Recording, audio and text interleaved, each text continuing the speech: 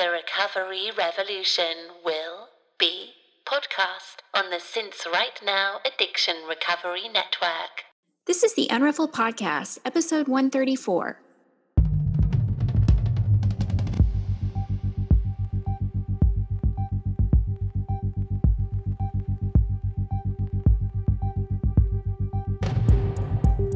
This is a podcast about recovery through creativity. We live an intentional life. We thrive. I am Sandra Primo. And I'm Tammy Salas. And we are the Unruffled.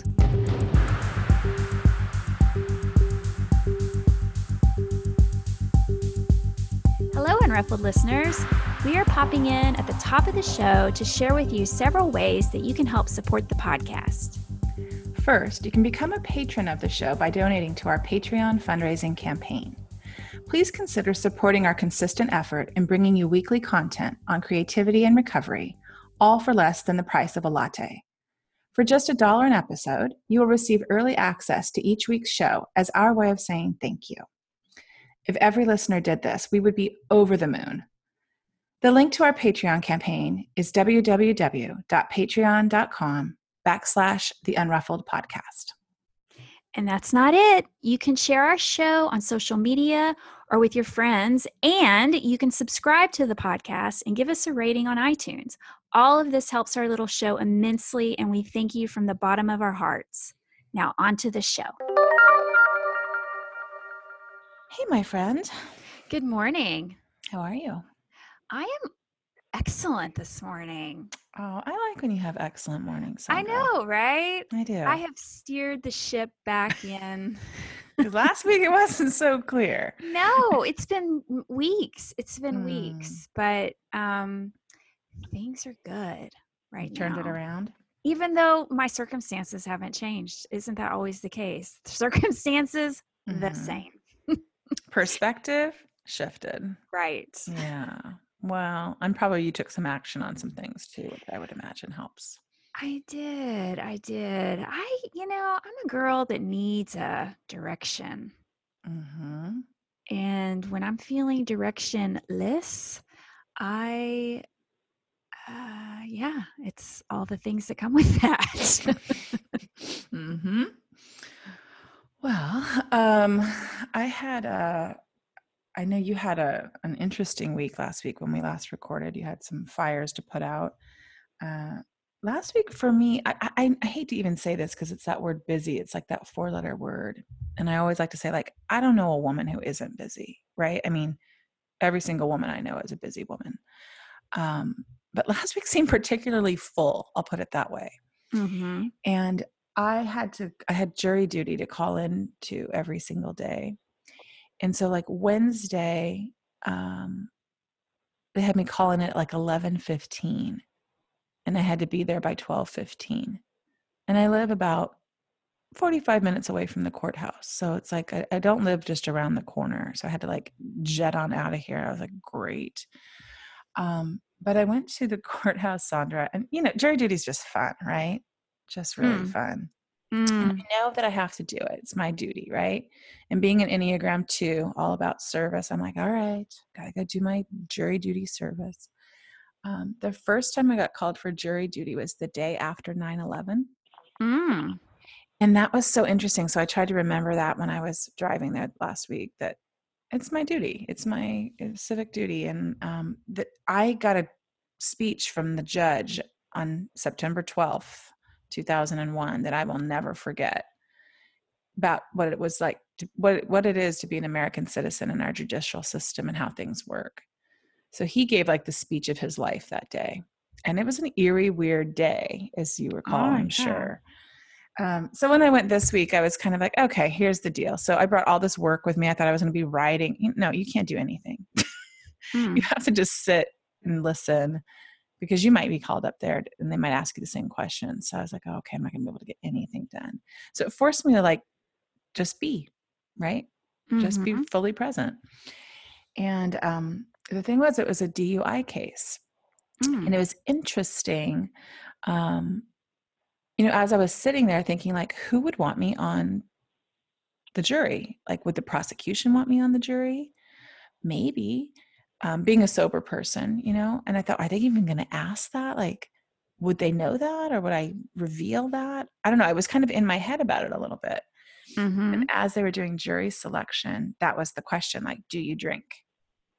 And it was really weird because I thought, what if you're not out about your sobriety and you're, getting asked these questions? Like, for me, it was fine. Well, you have to answer honestly. You're in a court of law. Right. Which was interesting as I was hearing the people respond, because I was thinking, is that the truth? And I was thinking, one person was like, I'm allergic to it. And I thought, oh, yeah. Okay. Yeah. That language. That language, Yeah. I know. Right. So that's one way to put it. And then another person just said, I don't like the taste of it. And then another person said, I'm 38 years sober and in recovery, and I really don't want to be on this jury. So a lot of just non-drinkers, just because they don't like it, is what I heard. So I thought, oh, well, I'll just be really straight, because I thought the defense would maybe want me, maybe not want me. Somebody who drinks, I don't know. So that's so complicated, because who's going to answer, I drink a lot, and then and I also drink and drive, I'm perfect for this jury? I mean, who's going to say that? I drink a shit ton, and yeah, right? But I thought about, like, what would old me be freaking out about sitting in the jury versus, I call me the new and improved me, Sandra, like the new me, the last 5-year me. So anyhow, I didn't get called the first day. And then the second day I went back and I kind of was like, okay, just at least get me up there. Because if you either want me or you don't. Like, I hated kind of being just, waiting and waiting and waiting. Anyhow, I never got called. They picked their jury. They dismissed every person who didn't drink, which I found interesting. And I wondered if I would be judgmental. I wondered if, were they being judgmental by, who they were picking and dismissing? And I don't know, it was a whole thing. But I got home and I read my juror number, which I think I've shared on Instagram, but I read my juror number and it added up to the number 22, which is the number that is kind of pops up for me with my friend Casey, because she passed away on 2/22. And so I just thought that was interesting. There was a seat empty next to me both days, and I just never got called. And I just had this, weird kind of, I don't know, all those signs I've been seeing lately. And 22 is kind of one of those ever-present ones. So I didn't get called. I think I would have been a good juror either way. I would have been, I would have tried to be really fair. Objective. But I wondered if judgment would have, I wondered if it would have come up. And I guess we would have had to just see, what happened. But I was going to be honest when they asked me up there. And I felt good that I am kind of out about my sobriety. Not kind of, I am out about my sobriety, because I felt confident sitting there. But I did wonder how the others might feel, people who are more anonymous or who aren't out about their sobriety. You do have anonymity in the room because they give you a juror number. So it's not like you're saying your name. Right. But I recognize the guy that had a ton of sobriety. I see him in meetings, but he was out about it. So anyhow, that was my big excitement from last week. I did get dismissed, but I had 2 days of just kind of having to accept what is. That's and not getting anything done that, Tammy had big plans to get everything done. Just had to be. By the way, I've never done jury duty because You better knock on something right now. I've always avoided it. I've always said I was sick or something. Oh. But I must say that I've never been asked to be a juror since I've been sober. So I probably would have a different response now. But right? Yeah, we do. We show up differently. Hello. Who are you talking to here? I, of course, I'm not doing that. It's not worth my time. I don't care. I'm going to be hungover. What am I going to do? Doing that civil duty. Yeah, we show up differently in sobriety, don't we? Yeah. We totally do. Sure. I'd be a good juror now. Yeah. Well, should we introduce our guest today? She's just sitting here patiently on the third line. Yeah. Do you have anything you want to promote before we jump in? I will quickly promote that I can still take a few more clients for Change Your Story It is a one-on-one mentoring experience where we will work on something that you really want to, like a big dream or a goal or a small goal even, that you want to accomplish before the end of the year. Just go to my website, unruffled.com, click on the bar at the top, and you can get lots more information. All right. So today we have our friend Gillian daSilva. Hi, Gillian. Hello. Good morning. Welcome to the show, Gillian. Thank you. Am I being heard? You are. We can hear you loud and clear. We had to troubleshoot some volume this morning, and I'm sure we did. We've worn Gillian down. She's at ease now. She's not. at ease with us. I am, and just for a few moments there, I was listening to you girls talking, and I thought I forgot I was a guest. I'm like thinking People I'm say sitting that. here listening to your podcast. It's fun. It's funny. So yeah, it's an honor to be here, you guys. Really. Oh, we are so happy to have you. Gillian, where are you speaking to us from? I am just outside of Toronto, and I'm in a small community, just a little tiny burb, 30 minutes east, called Oshawa, Ontario. Nice. Well, when you say Toronto and Ontario is when I can hear your Canadian. I can hear the Canadian in you. It's very subtle. You can hear that, eh? Uh-huh. It's very subtle, but yes, I can hear it. Yeah. All right, Gillian. Well, the way we usually like to start our show is, can you tell our listeners how you came to the decision to stop drinking? You don't have to start from your first drink unless you want to, but the first drink I do remember. And, do you? I do. I remember it because I was 9 years old. Oh, wow. And I know, and this sounds really strange, but it wasn't, it was very memorable to me because it was an anisette punch, and anisette has licorice flavoring. And it was a Christmas gathering at my grandparents' house, and my uncle thought it would be really funny to feed me this punch and see what happened. And so I had my first little glow on at the age of 9, and I thought, ooh, that was good. And, but then I didn't drink again for many years, obviously, but that was my very first drink. And then I think I wasn't a drinker, really, and I never used drugs. Even through high school, I was very kind of I did my own thing. I kind of stuck my toe in the water of drinking a little bit, and then I would just stop because it didn't appeal to me. I think I was handling things. My mental health was in check at the time. I was fine. And then the drinking for me kind of slippery sloped itself into my life around the time of the birth of my second child. Now, that was around age 35, and I was a new mom again. I had the postpartum thing happening, and I had a new business. I had opened my little spa, and so my hands were full, and I was overwhelmed.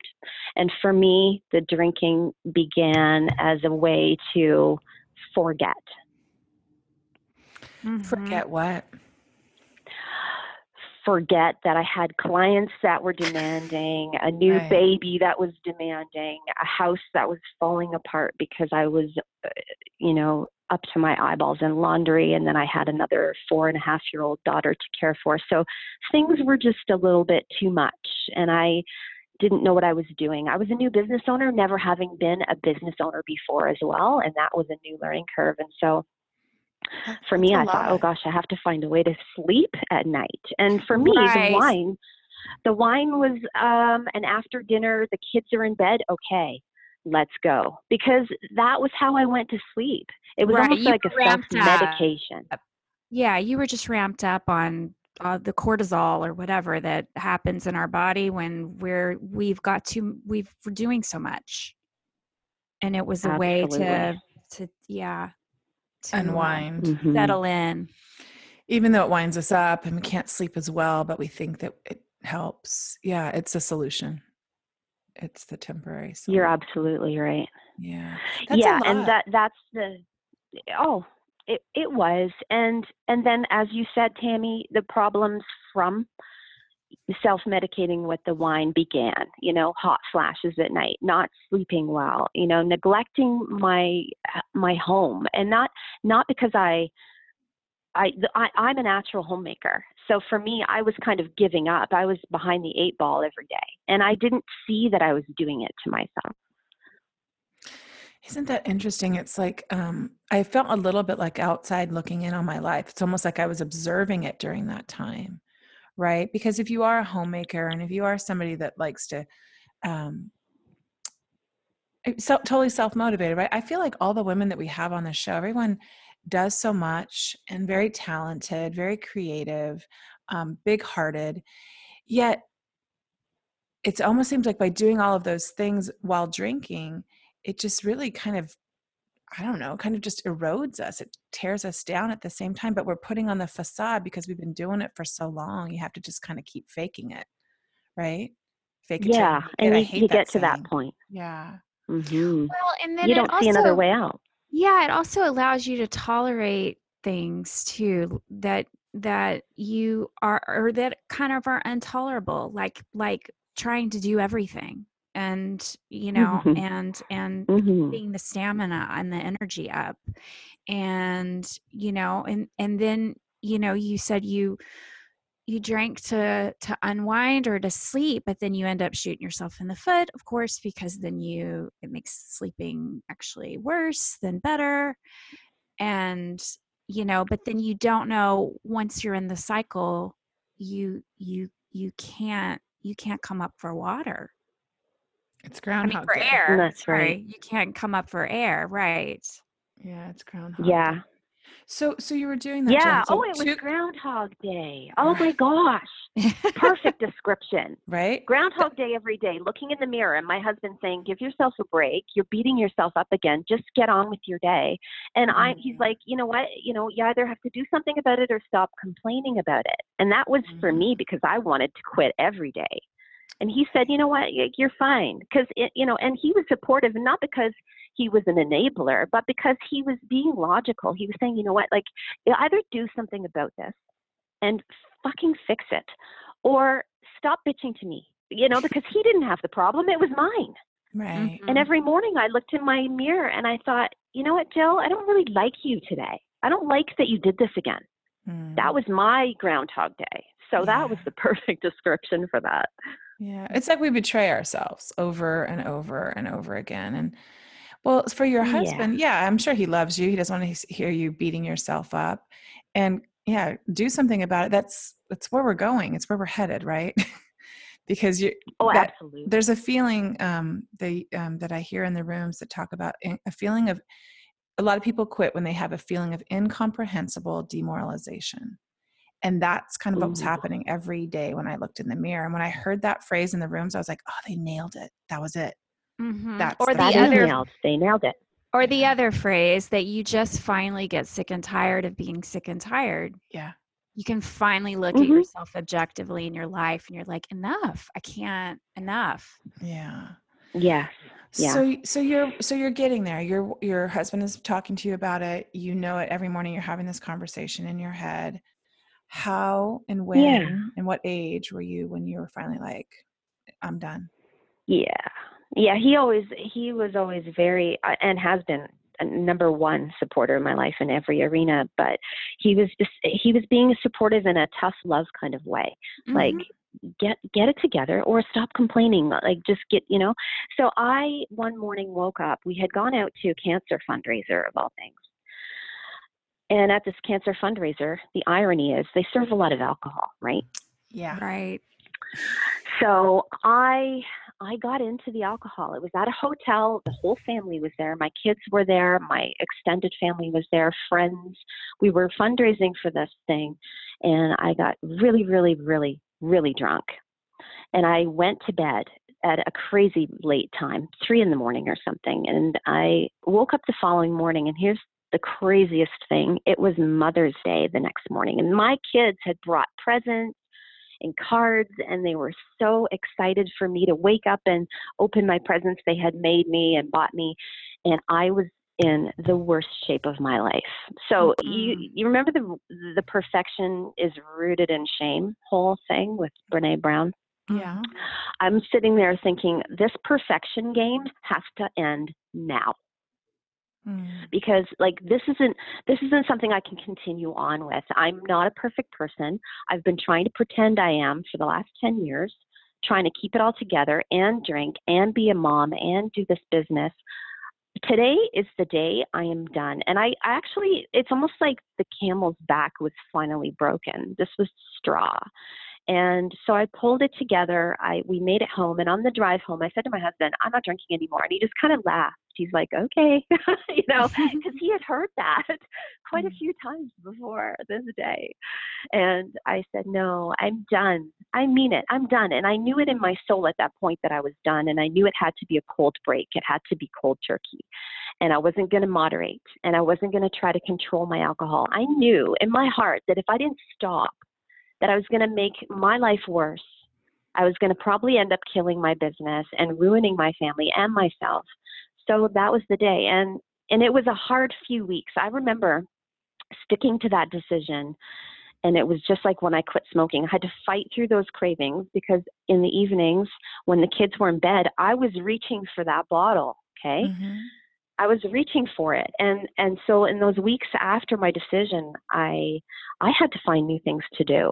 I had to occupy my time, and I had to train myself how to go to sleep at night. I had to practice learning how to sleep again without substance, without any help. So I jumped on and I found Holly, a friend of mine from high school, is a sober girl. She said, listen, she sent me an email. She said, check out this website. She can help you. From there, I found you and everyone else and all the girls from home. And then I was home. And then I was like, okay, I can do this because there's other women who are doing this.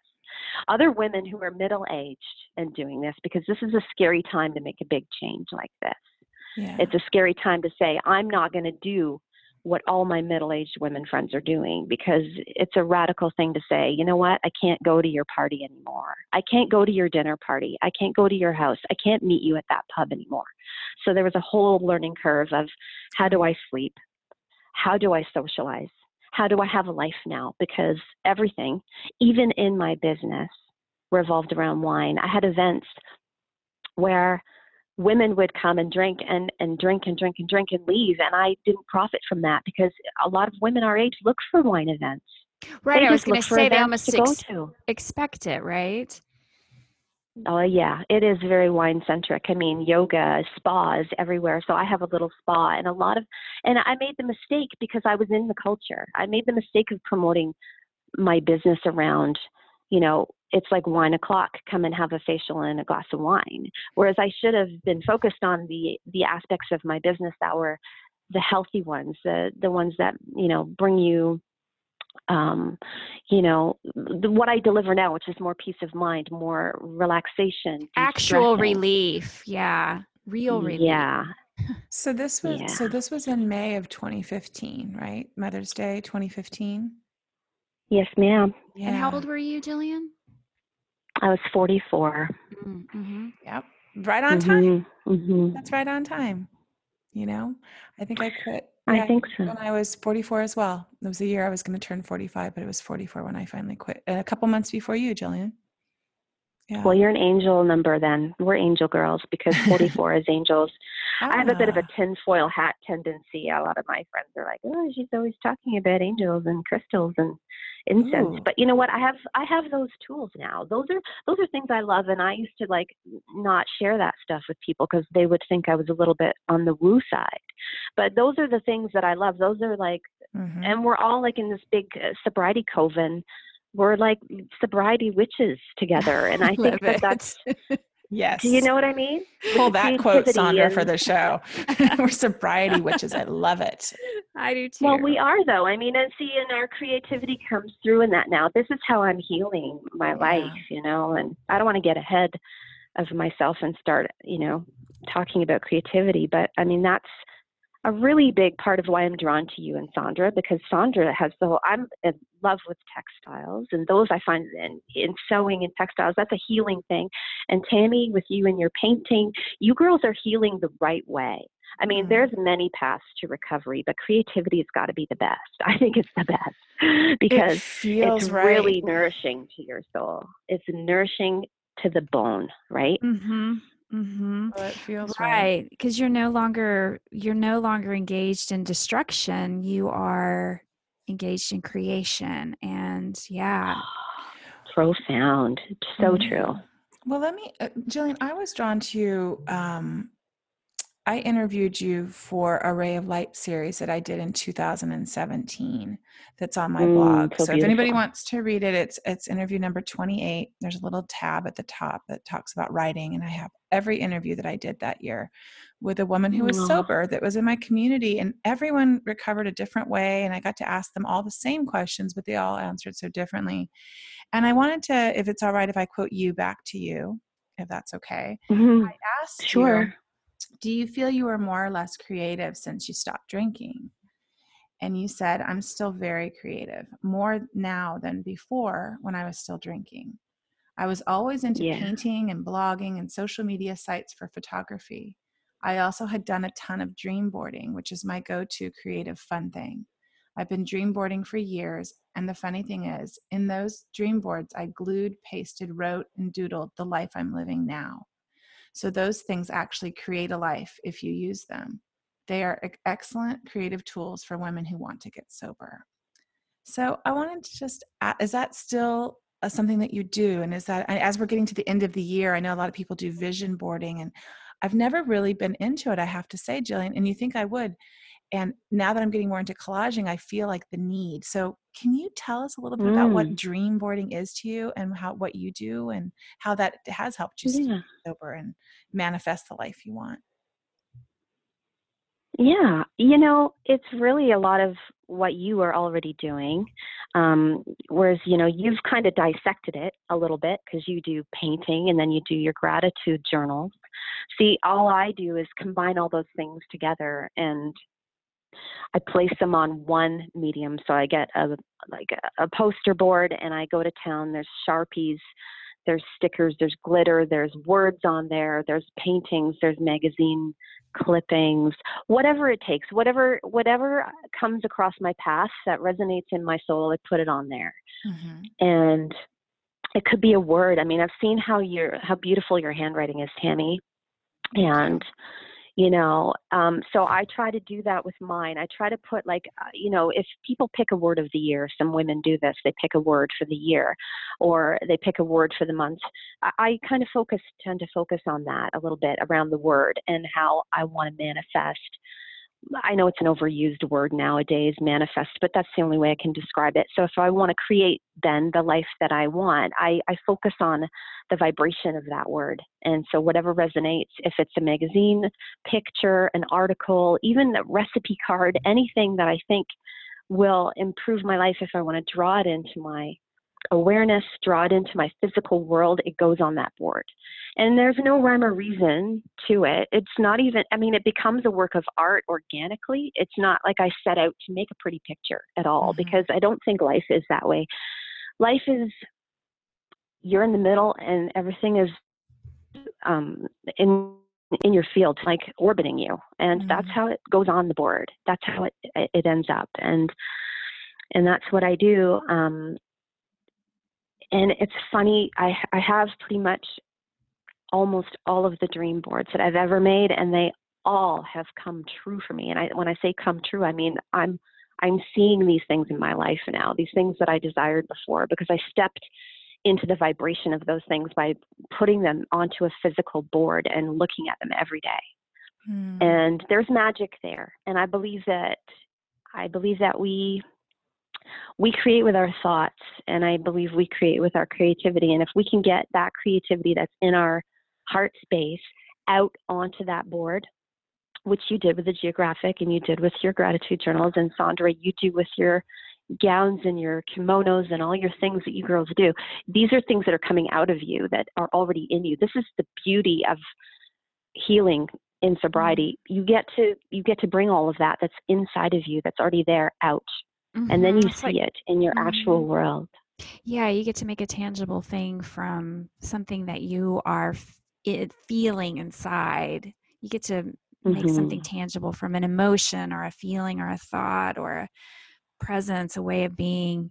You're right. Now, do you keep that the board that you made for the year? Do you keep it out so you can reference it during the year, or so you can like look at it and think about it? I revisit them a lot, and it's funny. I keep them. I have a walk-in closet, and I keep them plastered up on the wall, and it's not pretty. Okay, it looks like a college dorm room. Okay, there's maps I of the like New York it. subway system. There's jewelry hanging on hooks. There's hats tacked to the wall, and there's these boards. And when I walk into my closet to get dressed every day, which, by the way, is another act of creativity that I take so seriously, because that, again, is part of how I bring myself into the world. But on another note, I'm looking at the wall as I get dressed. And these things are programming me. I know it sounds weird and it's like very woo language, but it's programming me, right? And you're doing the same thing, both of you, through the work that you do, because you're cultivating this beauty in your life. And I mean, we have choices. We can stay stuck and victimized, or we can say, you know what, I'm going to shift my perspective, which you talked about at the beginning of this show with the jury thing. You can shift your perspective and look at it a little bit differently, right? And say, no, I can choose this other path. And that's how I kind of fandangled my way into sobriety. It was quite like haphazard and sloppy, but I did it like one day at a time, one little step at a time, and I just creatively clawed my way out of my sorrow and misery. It's like Frida Kahlo, right? I mean, she was so tortured. She was a tortured creative, and she said she tried to drown her sorrows, and they learned how to swim, right? I mean, you can only drown them for so long before you have to turn around and say, no, I got to make something beautiful out of this, which she did, right? And I guess you guys can both relate to that. Yeah, and you too. So Gillian, thank you so much. You've just taken me on like a little journey here. Yeah. Because good. With your vision boarding, it's like it's what we're doing with our lives. Our dream boarding, it's the same thing. Like and I like that I believe you do this with other women too, right? That you're kind of guiding them, and the things that you share, I can see you doing that on your Instagram account, and the things that you are promoting and saying and sharing and letting your woo out, whatever that means, or to anybody else. It's like you're letting yourself out. Your intuition is telling you to be more you. And I love that's it. brilliant. Yeah, that's brilliant. You're very insightful, girls. You are. Yes, that's exactly. Wow, we need to have Gillian on more, Sandra. Gillian, you're booked again. You're already booked again for the future. Oh, good. Okay. Well, and that's awesome. it becomes like a confirmation bias, right? Like then you start to see the world reflects back to you what you are believing, right? In yourself, in your confidence, in your creativity, in your evolution. You start to see those things out in the world. And those kind of vision boards or dream boards, or like idea journals, or name it my name it journal, like anything where you can like put things down tangibly, your goals, your dreams, even like you said with the vision board, even though you're just doing it intuitively and sometimes it doesn't quite make sense until later on, that's your intuition telling you, it's trying to guide you, and then you start to see the world reflects back those things. Well, you're right. Gillian, it's about building yourself up, right? The image that I have on your interview, if anybody wants to see one of your dream boards, it's so cool because I don't know what year this was from, Gillian, but there's like so many things here that are so you. And now that I know you, not very well, but as much as I know you, it's so beautiful. You have this image of Cleopatra, and you have, this word glow is on there, meditate, you have beautiful food. And in your own handwriting, you're writing that you want to sing more, that you want to create Oh, delicious meals, that you want to yeah. give joy, that you want to, and then you were like, feel empathy. And you're like, you wrote a note to yourself that I do this well. Oh, Laugh most oh, that's heartily. good stuff. Get That's out, good stuff, man. Right? get, Right? You're like, I Oh, like that shit. girl. I want to hang out with Shit. her. yeah. This is it. There's a This is it. lotus. This is There's why a we have lotus to- flower. Oh. Mhm. Okay, I got the ancient Egyptian, like, fucking full on Mhm. fangirl. Mhm. Also, you know, just any of that stuff, because the ancients knew more than we do. We're a technologically somewhat advanced society, but we're really an ass backwards society. And I find that in my recovery, I want to get back to my ancient roots. I want to know, you know, I'm reading Megan Watterson's Mary Magdalene Revealed. I'm learning about other women who did the journey and had to become themselves despite, you know, this patriarchal mess that's out there. And I mean, I believe in the sacred masculine 100% as I believe in the feminine. Okay. It's a balance. And I don't want to discount the men in my life. They're all beautiful. But here's the thing. We need to claim our femininity and we need to claim our divinity. And through those things, we got to get simple. Okay. Get in the kitchen with your cauldron and make a fucking soup. Like these are the beautiful things of sobriety that helps draw me out of my misery. Making a soup, chopping the onions. There's creativity in that, you know, and you know, when you cook with love and you make your beds in the house with love and you water your plants with joy and talk to them, which I do. I'm a fucking nut job with talking to the plants. And, you know, it's like people say, you have a green thumb. I'm like, you know what? I don't even have a green thumb. I don't even know what this plant is called. I just give it my love. I talk to it, you know, and then I have to somewhat like look it up and say, okay, well, what is this plant that I love so much? I don't even know what it is. And then, you know, learn about it. These are the things in a creative homemaker's life, because I consider myself a homemaker, even though I'm a business gal. Like I have a good balance going on now. I cut my hours down at work. I'm trying to be at home as much as I am at work so that my family benefits from my mental health. I want them to benefit from that. And I want to set an example for my two daughters that cooking dinner is not a chore. Cooking dinner is an exercise in joy. I put the music on, you know, the Kundalini chill out is going and the kids make fun of it. And the funny thing is now they're singing it. They downloaded it. You know, when I put the thing on my dream board, sing more, I ended up singing more because I went to Kundalini yoga and there's a ton of singing, which sounds so crazy and weird. But you're singing these mantras that are actually reprogramming you. I have a few, after I went to Austin, to Sandra's Women's Circle with Sarah Andrews and Sasha Corellis. And we ended up at the Airbnb and Sarah brought, is it a harmonium? Is that what it is? Yeah, I think so. I think that's the name of it. Sorry, Sarah. I think it is. And she sang that night and we all sang as well, Gillian. And it was like magic. It was like angels singing or something. It was like this moment that I will not forget. And I said, can I record it? And I recorded just all of the voices together and it just sounded so beautiful. So I get it. And I never thought I would do that and listen to I know, right? music. It's on my morning mix. Yeah. Crazy thing. Mm-hmm. I love that. Oh, I wish I was there. I would love to join in on that. I love everything you just said. I just want to go hang out in your kitchen while you're twirling around making soup, by the way, side note. But, you know, we could all just do that today. Let's take that home as an exercise. We're all going to twirl around and do the soup thing. And it's so interesting. I've been having the same conversation lately with, you know, there's things that we have done as women, and you know, they could be called domestic arts or whatever, and maybe you don't relate to the domestic arts, and that's okay.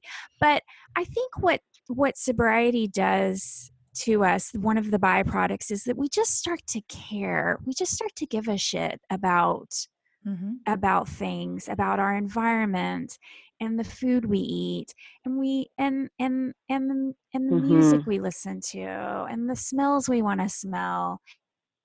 And we just start nurturing it. We just start creating the thing that we want because we care. We just give a shit about it. I know, and it feels good to give a shit. It feels good. Yes.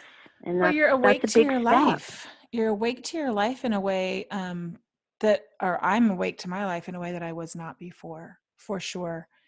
I heard a woman speak this week that said, instead of thinking about that you have to change in sobriety, think about that you get to awaken in sobriety, get awakened to your life. She's like, that feels softer to me than I have to change because I resist change and people resist change. But think about that you're just awakening to your life. And I left that room and I had written in my notebook, and I thought, that's exactly it. Every day it's a little bit, a little bit more that I'm waking up a little bit more. And I know there's those phrases, being woke or whatever, but just, it's true. You just wake up. Yeah. I'm awake in a way that I never was before. Absolutely.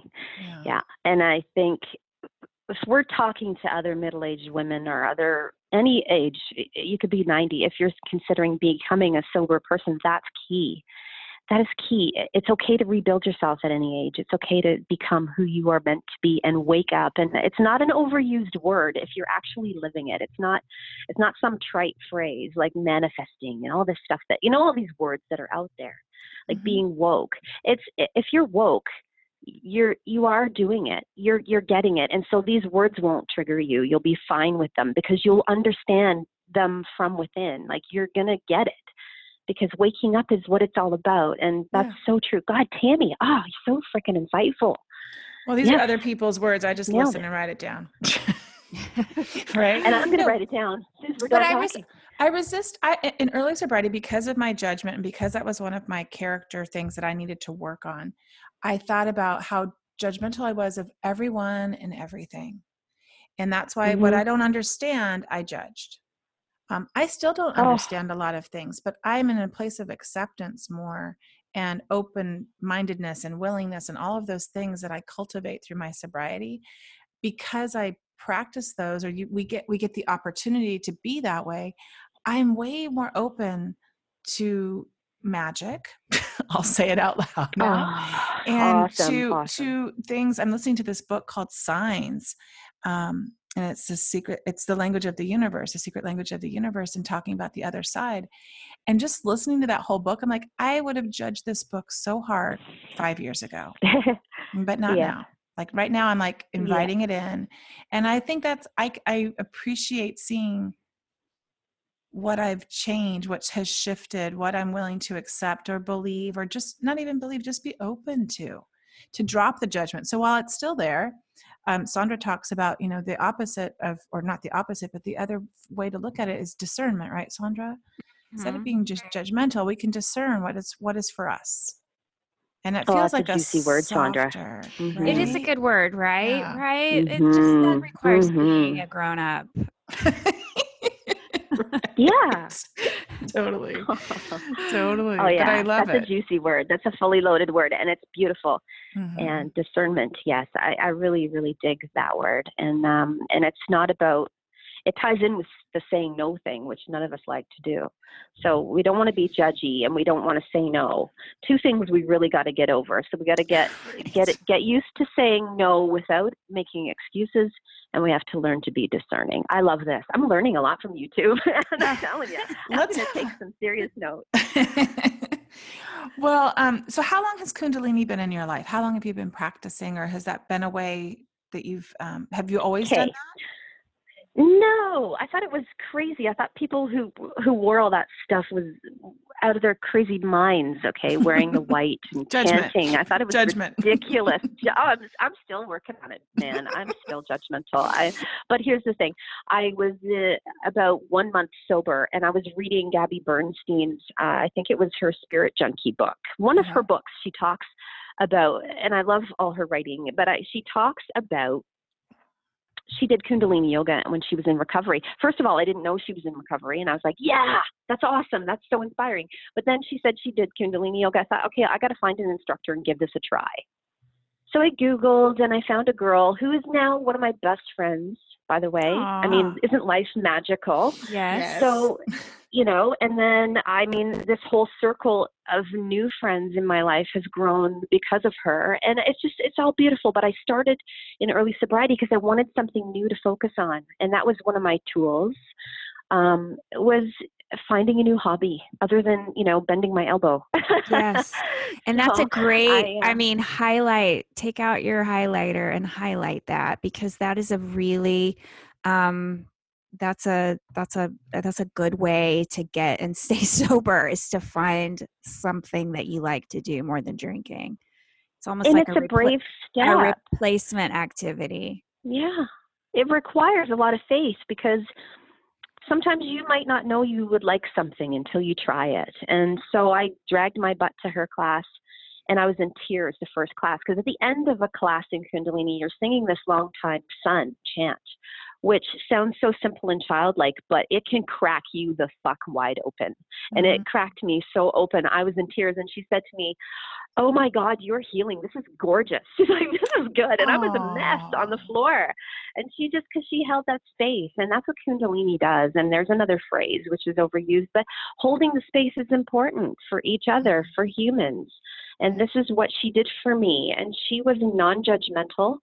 I mean, here's this fit engineer who does Kundalini on the side, and she's looking at my sloppy ass on the floor, and she's holding that space for me. And I thought, this is what we do for each other. When we are not well, we hold that space for each other. And she did that for me. And so that's when I started, to answer your question in such a long-winded way. Sorry, I started in early sobriety with that, because that's what kept me on the path. And I stuck to it because it's working. I mean, every day, every time I do a class, there's something I find about myself that I need to work on. I'm a work in progress, baby. You are. Well, you were open to it, right? Like, you were sober for a month, you said, and I loved finding out that people were sober. Like when I would read something or find someone, and it was almost like I know she has that book, Super Attractor. Now I haven't read it, but I imagine it is like an attraction that you have. Like when I heard Sandra getting interviewed on the Since Right Now podcast, I knew I wanted to be her friend. Like that was the gal, sure, because she's doing the work, and she admits to the shortcomings, and like all of us, we're not perfect. And I love that when she has a challenge, she'll say, "You know what, this came up and I'm working through it." And I mean, we can all do that. This is something we can all apply in our lives. We don't have to be best-selling writers like her. We can offer our gifts to the world and our service, like just through your Instagram page, because you girls do it all the time. And we help people even if they're not commenting or responding. They're reading. Right. They're reading it because they need it. Like if they've hashtag sober, they're looking for help. They're reaching out. Like it's a very important motherfucking hashtag, like it's probably saving lives, Well, the Instagram community, I mean, that's how I found Laura and Holly from the Home podcast. Holly Whitaker, just because you mentioned her earlier, she ran Hip Sobriety School, and she now runs the Tempest and the Tempest Sobriety School. Delicious. So if listeners are listening, that's who we're referring to. But I think like finding a community, and it seems like that's what you're doing. Like you are helping and sharing your light through Instagram. What motivates you to do that, or how do you? I mean, because you're really good at it. Oh, thanks. I don't know if I'm good at it or not. You know what the thing is, because this is a creativity podcast. And creativity for me is that is my creativity. Sometimes I'll repost something I find really inspiring, and I'll put like a caption about what it means to me, how it applies to me. And then I'll repost the original caption with it, or I'll borrow a photo or a piece of art, or I'll create my own art. Because for me, even doing my own little posters to post on there is fun, because it's part of my healing. And if something resonates with me inside that has had a direct effect on my own healing, I want to share it. And I just want to put that out there, because you know what, those little seeds, they get planted. I get notes from ladies in my direct messages on Instagram a lot that say, okay, I've never commented before, but I just have to say that I'm 6 months sober now, and it's because I found you. And I'm in tears. Like I'm thinking, this is great. And and it's important that the women share that with you too, because they might not have to go public with it or make a comment, but if they've said to you, you know what, like, I haven't had a drink in 6 months, my heart skips a beat. I'm like, oh my God, because do you guys remember being in her shoes? Because I do. Like, Yeah, Right. sure. And you I know, remember. oftentimes you might be the first and only person that they've said those words to as well. And so, Yeah, yeah, that's exactly. Instagram for good, for sure. Yeah. Yeah, and that's where we need to use discernment, Sandra, to decide, okay, how are we going to use the social media? Because, you know, it can be kind of a toxic swamp out there at times. And, you know, I choose who I follow really very carefully. I follow some men on there, some women, because, you know, I know that we've had a lot of white male voices in the world, but there are still some really valid ones that I follow because, you know, they might not necessarily be in AA, but they have their own recovery path, and I honor that. I want to know what their journey is like too, because as humans, we have to help each other. And I think a lot of times the men out there are actually reading our pages because they need us too. Like, they need to read what we're contributing because it's helping them. I mean, even if it helps them become a little less toxic or understand their own judgment or their own journey, it's all working together. We've got to rise up together, right? And Instagram is a beautiful space for that. Because if you don't want to comment right away, you don't have to. It's not like a telephone call. Like, you can take a break and you can think about something.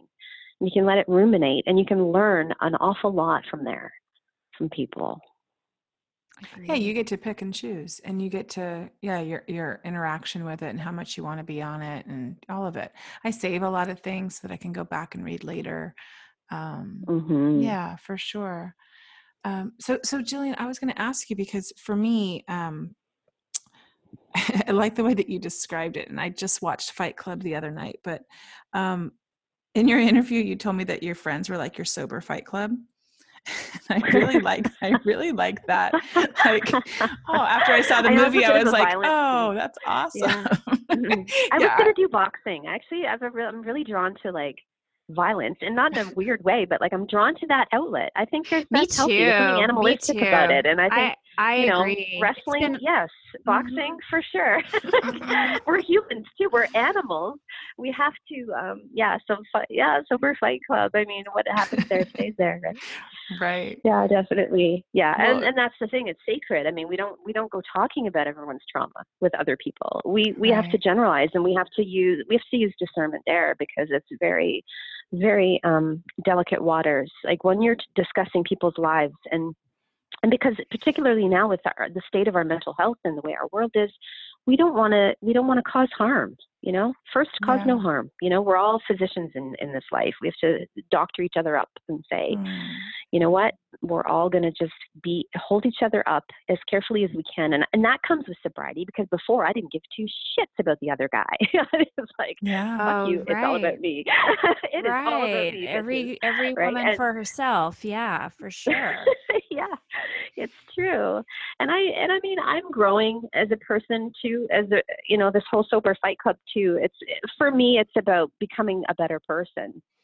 And the other people in my club, they help me do that. And that includes you guys. Like, we're helping each other grow. Yeah. And, and I try not to react. I used to be a very reactive person with an anger management problem.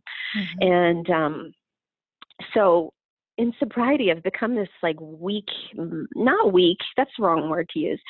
I've become a softer version, of myself. And I listen. I'm a better listener, you know, even when it comes to dealing with clients and their discomforts or their unhappiness. I address it immediately. Whereas before I would think, oh, you know, screw you, don't come back here then. Now I'm like, oh, I'm listening. Oh, I hear you. Okay, let me fix that. Let's fix this. You know, This is how you build clients. This is how you build friendships and relationships. Like, you listen and you learn and you grow. It's not about being perfect, because I really can't stand the perfection thing. And that's rampant these days. And that's why creativity is so flexible and it's malleable. It's like, we get to not be perfect, and it's still beautiful. For sure. Well, it's like in sobriety, I feel I can respond rather than react. I was very reactive as well, Gillian. So it was like, it was just, it's like a superpower now, a little bit, you know, it's the pause, right? We learn these things. Like, if you just pause and I can hear things now where I couldn't, I just was right about everything before because hello, don't you know me? I'm right about everything. No, I'm not so right anymore. Are we twins? Yes. Oh my fucking God. I think we are. Yeah. Like what? You didn't hear what I said? I'm like, okay. Like, hello, Period. I'm right. End of sentence. Have you met me? Yeah. End of sentence. End of discussion. And yet, oh my gosh, the amount of knowledge that's out there and the amount of perspectives, it's mind blowing. And yeah, I could have been your twin. I think about the phrase, hurt people hurt, right? And that is so true. But then healed people heal. It's like that's what we want to do is help heal because we are healing ourselves and want to be of service. I'm curious, Gillian, have you noticed like a difference in your business, the way your business has grown or the way it operates? Yeah, I'm not chasing the dollars. I'm not going with the stress model. So I had formerly about 5 or 6 staff members, and I was drinking my face off. Now it's me. It's just me. I work by appointment only, and I manage my clients. I manage my time, and I manage my home. And I'm not making as much money, but for me, it's not about that. And I'm surviving. I'm okay. I'm not broke. But here's the thing. I'm so fucking happy. Like, I wouldn't trade it for anything. Like, I love looking after my life in this way because it's balancing to me. I was very out of balance before. And so now my business is actually, it works for me. And see, a lot of programming out there teaches people that there's a 24/7 model of business. And if you don't follow this, that you're going to go out of business. You're right? doing it wrong. Yeah. And I think for me, I said no. I said to myself, if the clients want to see me and I am the right person for them, they'll book on these days within this time frame. And that's what's happened. So my clients know when I'm available and they work around my schedule and I work around theirs. And this is how it's become this organic thing that works. And I've got a full schedule. So people will say to me, how's business? And I'm like, the same. But to me, that's great. That means I'm succeeding because for me, my calendar is full and I go to work and I'm as busy as I can be. I can't be any busier and I can't be any less busy because I've scheduled it that way and it's just working. I don't know. I love it. Maybe I need to be a little more ambitious and go conquer the world and be the next Amazon. I don't want to do that. I don't like the way the world is. I don't want to be part of that model. I like this microcosm of let's be more locally minded. Let's work within our parameters. Let's stay healthy. That for me is success. I was just going to say that you get to define your own version of success. And that sounds like success to me. It is. And my relationship has grown with my clients as a result. So my clients are happier people because I'm focused on them and it's all about them when they're with me. They have the entire building to themselves. It's very peaceful. It's very healing. And we get to talk and it's therapeutic for some of them, It's just the way it goes. I bartended for years, which is where I dabbled my toe in the whole drinking thing. I bartended for years, and bartending, you're listening to a lot of people's woes. And now it's the same. I'm bartending, but there's no alcohol involved. So I'm doing a facial, but we're talking about life, and women need this outlet. Women need to talk to other women about their problems and not try and hold it all together, because that's a dangerous thing. You're going to explode one day if you don't talk to other people about your imperfections and how your life is not wonderful, because you know what? Life is always going to get in the way of life. We have to deal with it together. And so my business is a reflection of that. Like, it is what it is. I can pay my phone bill. I'm good. I go to the thrifting stores. I go shop at regular stores too. But I mean, now I'm like eco-minded, whereas before I was like, fuck the earth, who cares? Now I'm like, oh, you know what? Thrifting is good. I'm learning new things every day. So. Well, I love the healing work that you do with women. And I should have mentioned this at the top of the hour, but anyhow, here we are. The first year of my sobriety, Gillian, I got a facial every month on the 3rd of the month to celebrate my sobriety. Oh, and it was so this nice. thing because my face had blown up.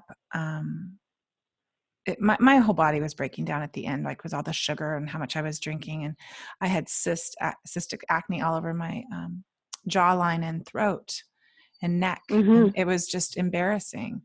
And so every month I would go, and then she would talk to me. Eventually I would cut out dairy, which really helped. But that healing that I did every month for an entire year, and that I gave that to myself, I would just look at my Quit That app and see how much money I was saving from not drinking, because it felt like a luxury, and then it felt like a necessity.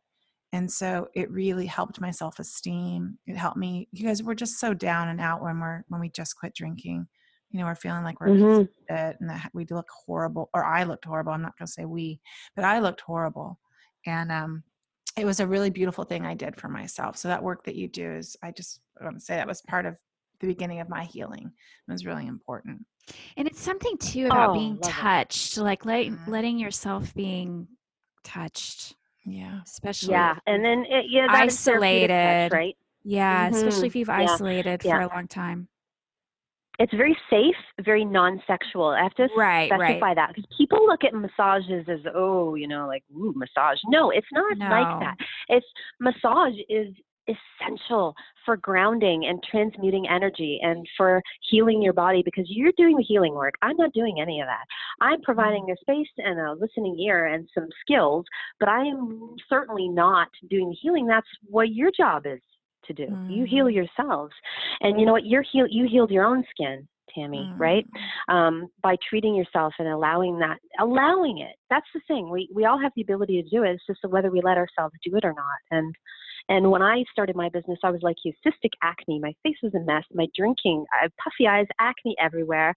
And I remember hearing one woman say, "You have a spa? Wow, your face is so like broken out." And I was thinking, I just wanted, and that just made me drink even more. I was like, okay, well, why am I in this business if I can't even heal myself?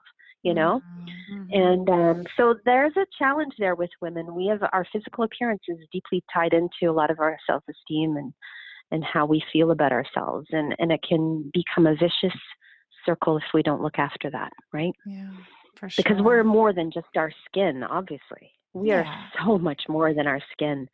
Yeah. Yeah. It was a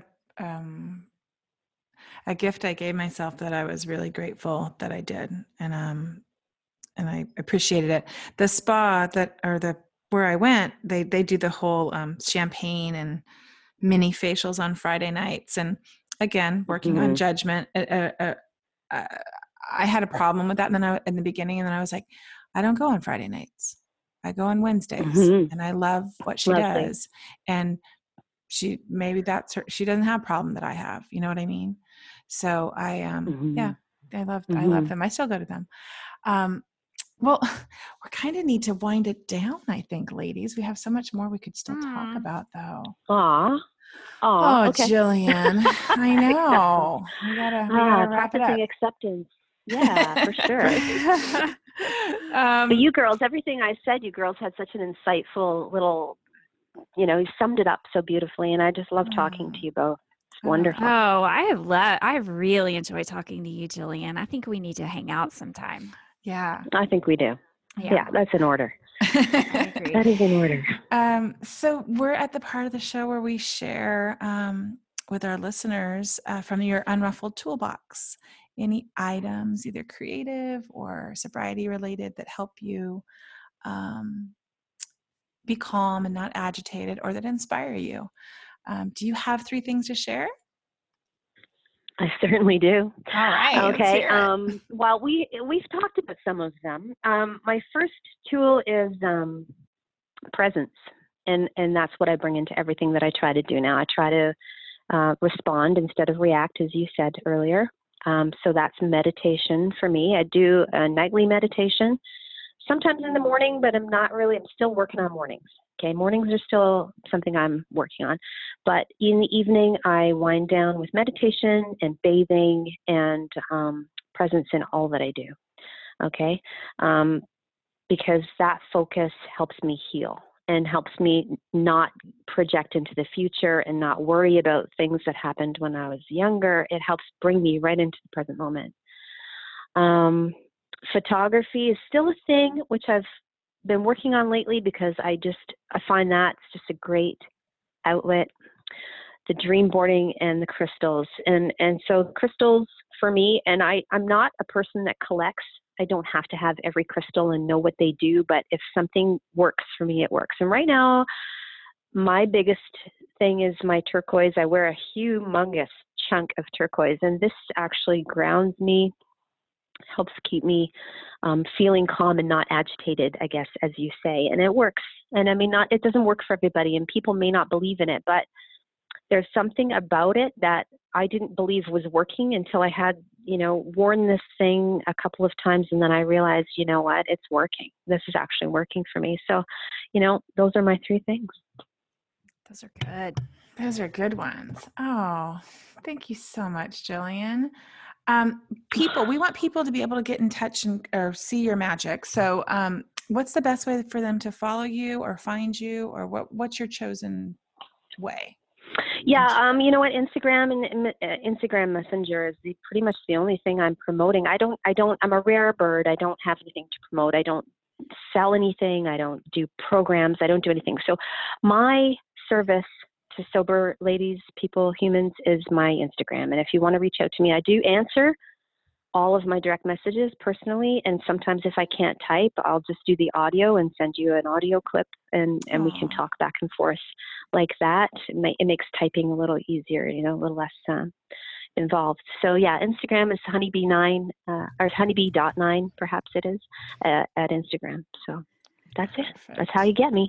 If you need wonderful. Me. Thank you so much, Gillian. This was such a delight.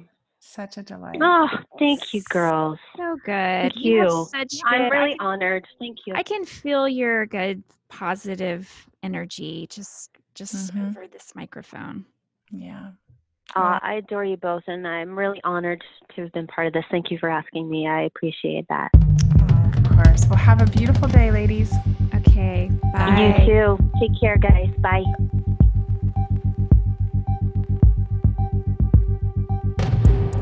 The Unruffled podcast was created and produced by Sandra Primo and Tammy Salas.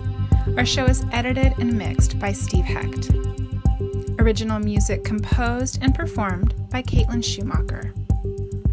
Original artwork created by Tammy with the help of graphic designers Chris Aguirre and Amy Lanier. Thanks for listening.